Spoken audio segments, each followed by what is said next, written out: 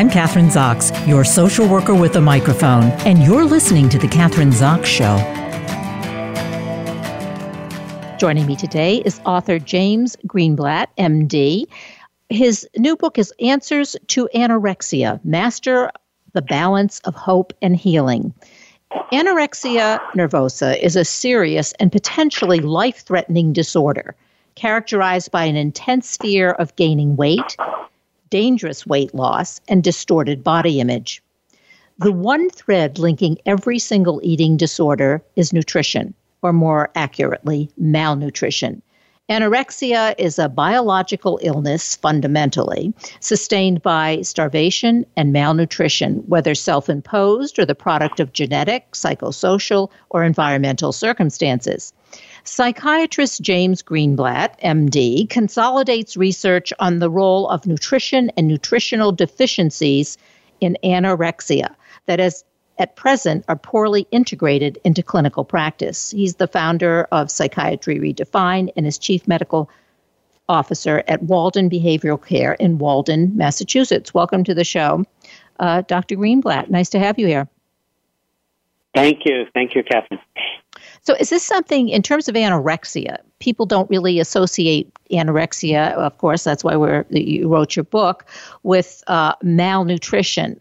And you're saying, as I understand it in the book, that it's not enough just to counsel patients because they're not eating and it's a psychological problem, but the actual malnutrition affects the brain. And so there's a real physiological problem that those who suffer from the disease have. Is that? And so we need to have a different format for treatment? Absolutely. I've been treating eating disorders, anorexia nervosa, for 25 years, and for most of that time, I think the medical community and the psychiatric community treated anorexia as a psychological disorder. The good news is the research has established quite clearly that it's a genetic, brain-based disorder. So that's established, and nobody would argue with that now. But what hasn't changed is our treatment model. We haven't really integrated a biological or a nutritional-based treatment model, and patients are suffering.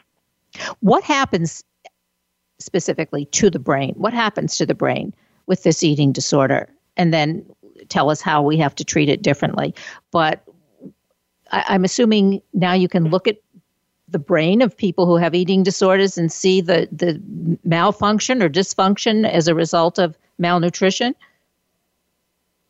Well, we're beginning to see changes. I think the brain is still a mysterious organ.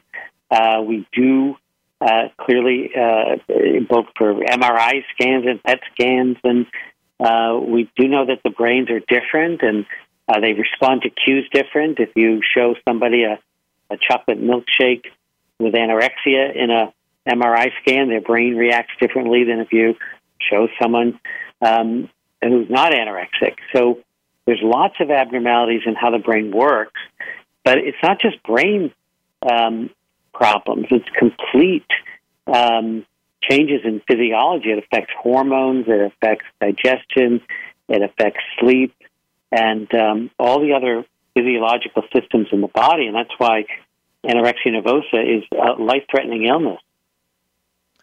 Well, given that, then what are the changes that we have to address as therapists, as psychiatrists, psychologists?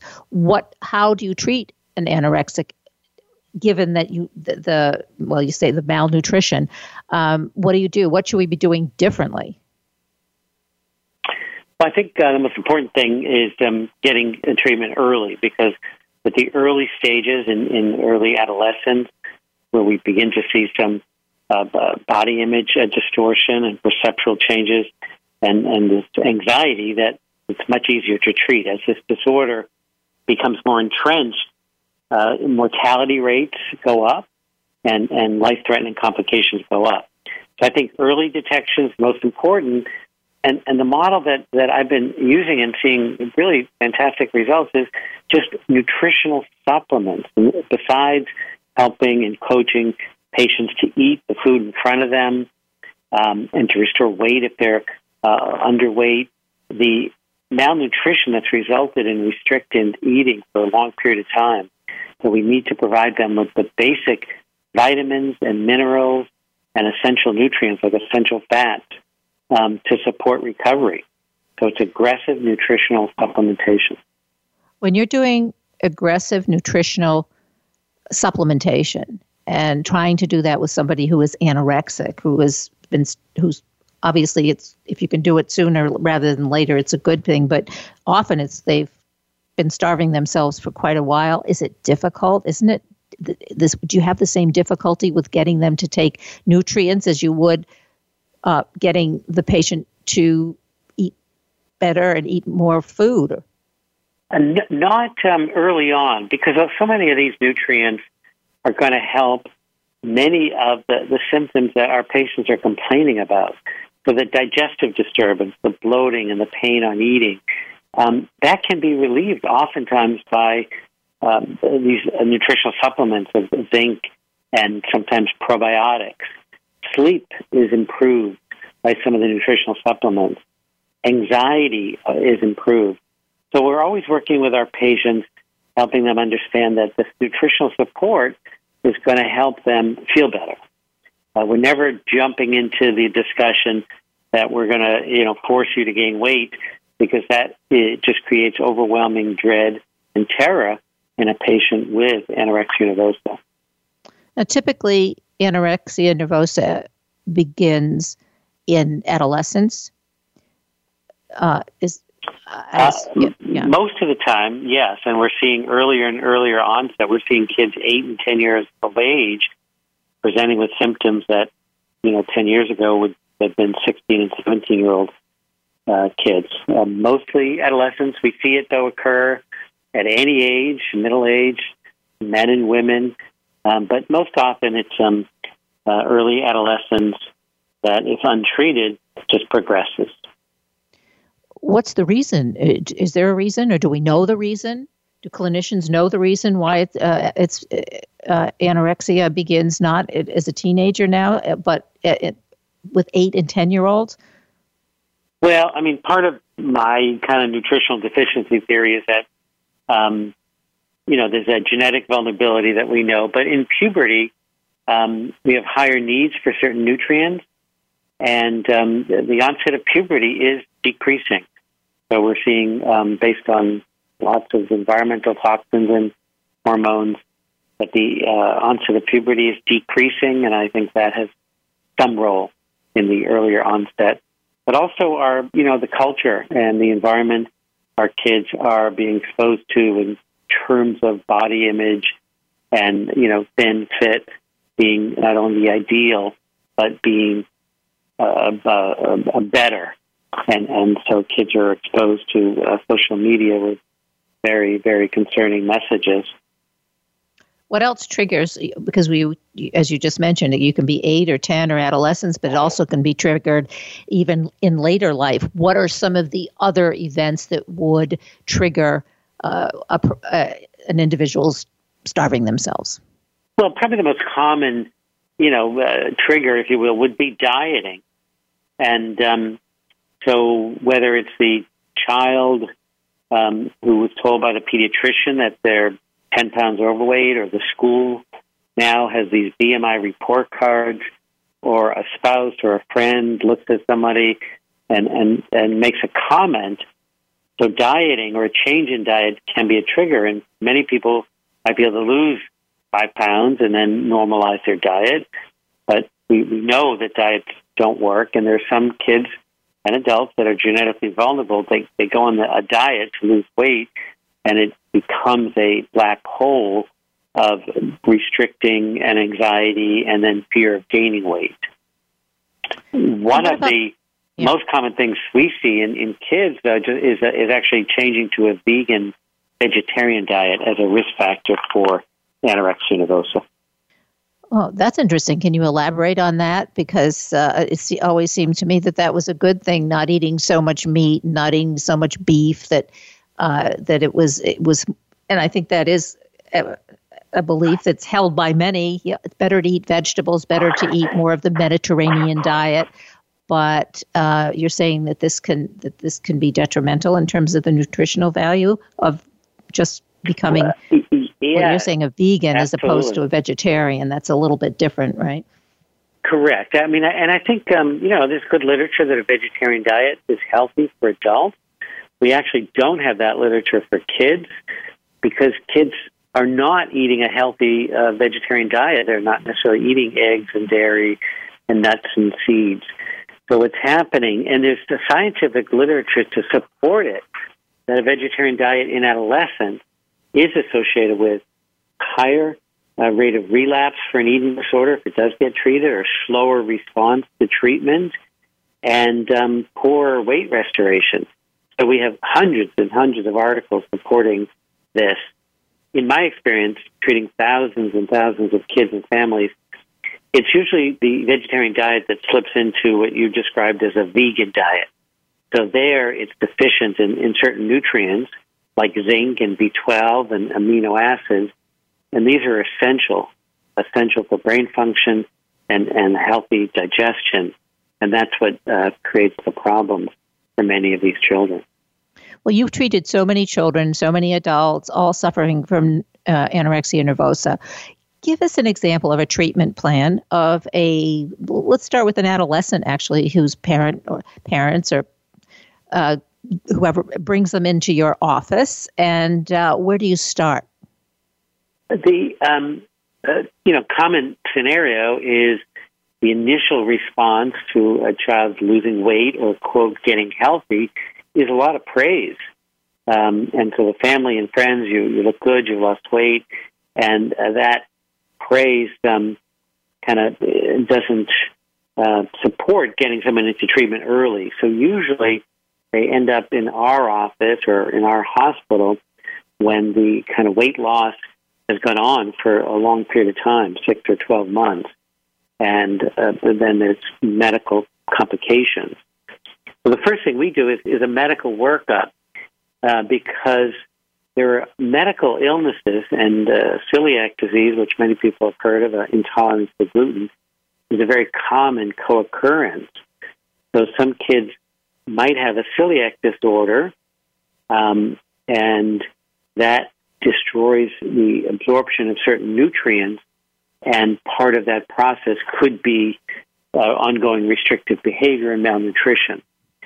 So we're looking at medical causes, we're looking at nutritional deficiencies, and we're making sure, if it's an adolescent, that the family is in what's called family-based therapy, because it has to be a family approach to get these kids back on track. Yeah, that was my next question, the family approach, family-based therapy. But what if it's there's a lot of resistance on the part of the family, of the parents and or parent? The child needs help, and you can't, or it may be impossible to engage the parents. What do you do? Well, we see it all the time. Certainly, it was much worse 10 years ago. One parent is saying, I'm not going into treatment, or both parents say she can figure it out on her own. But we know the only effective treatment for adolescent anorexia nervosa is what's called family-based treatment. We help parents understand that this is a life-threatening illness, that the mortality rates are worse than some of our cancers, childhood cancers. So we stress the importance if this illness goes untreated, it's life-threatening, and engaging the parents in making sure that kids are eating and getting the proper nourishment so they can come out of this quickly. Because, again, as I said earlier, the longer someone stays in the trenches of anorexia nervosa, the harder it is to recover. I think one thing that perhaps the general public, and maybe some of these parents as well, don't know that how serious, or don't recognize how serious the problem is, that it is life-threatening. I think that's something that perhaps not only the parents need to become more aware of, and I don't know how much involvement you have with the schools, if at all, in terms of being aware or enlightened about the disease. Well, I just need to share with you, as a physician, I didn't know a lot of the information on anorexia nervosa 25 years ago before I was in the field. I mean, I knew that it was life-threatening in terms of medical complications. These girls were malnourished and had heart attacks. But what I didn't know is the leading cause of death is actually suicide. And anorexia nervosa is the highest suicide risk of any psychiatric illness. And these are just not information that we're teaching our doctors and our medical community. So it's just not information that's passed on. But it is life-threatening, and suicide is a common complication that is just not addressed sufficiently. Some of it is due to the malnutrition.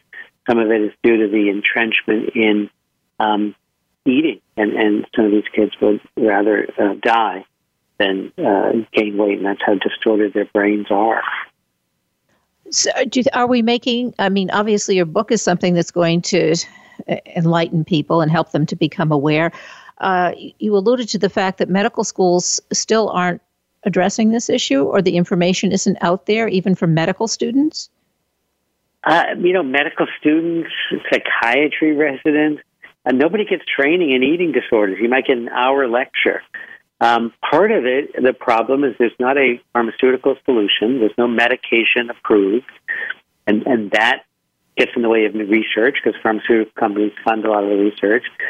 And I think the disorder is so challenging to treat because there's not many disorders where, by definition, the patients aren't necessarily looking for help because they don't think there's a problem. It's usually somebody, a family member, a school, a spouse, bringing them into treatment because that's part of the disorder, the perceptual distortion.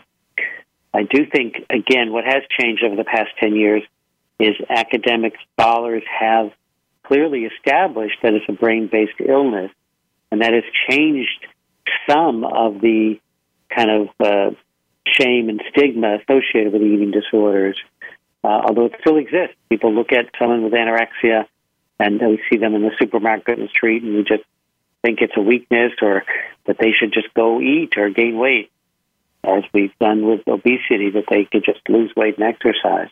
Yeah, I think people our understanding has shifted. Yeah, go ahead. I'm sorry? I think our understanding has shifted. I think there is a tendency to look at the person who suffers from this disease and say, well, you have a choice. I mean, you're choosing not to eat or don't eat, and don't realize all the ramifications of starving yourself. I think the other thing is, part of the shame is with parents, they blame them. They don't want to be blamed for this. After all, this is their child, and their child's not eating, and they are many times part of the problem. So wrestling with that, I would imagine, in family therapy is a real challenge. Yeah, one of the tools that I've used over the years to help parents stop blaming their kids and kids stop blaming themselves and parents stop blaming themselves is kind of an evolutionary model. And there's a lot of interesting research that the genes that those individuals with anorexia might have were adaptive. 20,000 years ago, 10,000 years ago, when we had to forage for food and we had to constantly move, and these perceptual distortions, if we looked in the stream and we saw a distorted, plump face rather than an emaciated face, we would keep kind of moving. But there was some advantage to these genes, and helping parents understand that it is a kind of evolutionary adaptation. It is the brain-based illness. It's nobody's fault. That helps start treatment in a non kind of judgmental way. Sometimes I observe people, and I walk 4 miles a day, and I'm looking at people and I'm thinking, there is kind of like this all or nothing part of our culture. I see so many people who are, you talked overweight, you talked about BMIs and kids having to report their BMIs in school, and you're either fat or you're really thin, and this idea of sort of being in the middle or just an average weight is sometimes difficult to find. And I think there's a lot of this all or nothing when it comes to eating or starving. Absolutely. I mean, food is such a powerful emotional tool for all of us, and as a culture, and extremes has been pretty much part of our both scientific community as well as our culture, at least for the past 50 years. There's a lot of misinformation about food. We hear one, research article, and then a week later, completely contradictory. It's a very, very powerful, emotional part of our culture with both misinformation and, as you described, a black and white approach to treatment. So you're Chief Medical Officer at Walden Behavioral Care.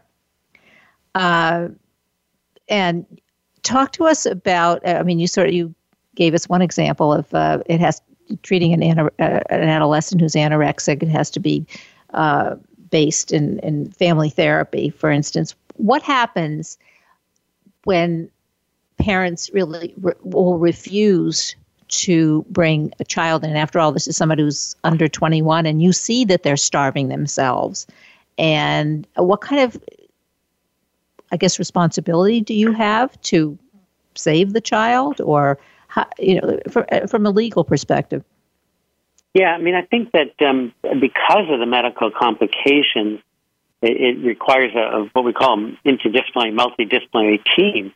So there's always a pediatrician, a dietitian, a therapist, and a psychiatrist. So there's at least 2 or 3 members of this team.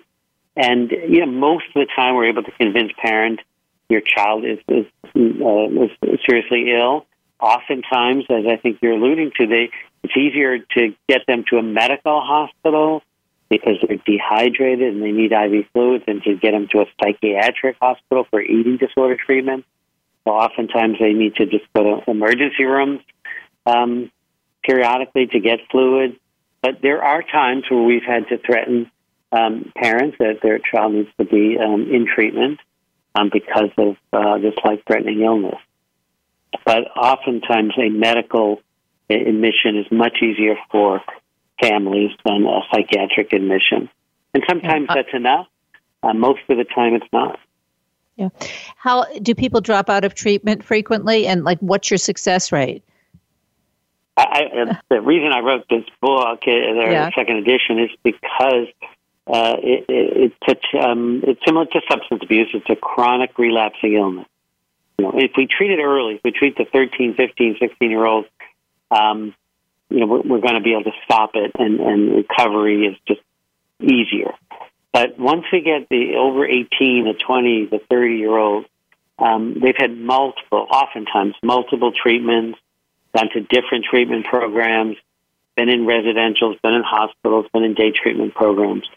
So it's multiple treatment attempts are not uncommon in anorexia nervosa. So in other words, relapse is very common. As you say, if you don't catch it early, then it tends to follow you throughout your life. So it's really critical, really important to start treating the problem earlier.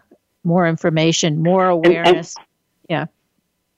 And that's the core premise of my book is preventing relapse, because I believe the relapse rates are so high because in hospitals and treatment programs, everyone's just looking at weight gain, the calories, with someone gaining, 8 pounds, 12 pounds, so they're at a better weight, they discharge, but then they just relapse because the nutrients that they've been deficient in haven't been repleted. So the brain is still thinking like an anorexic. They still have the perceptual distortions. They still have the discomfort when they eat. So they quickly stop eating and relapse.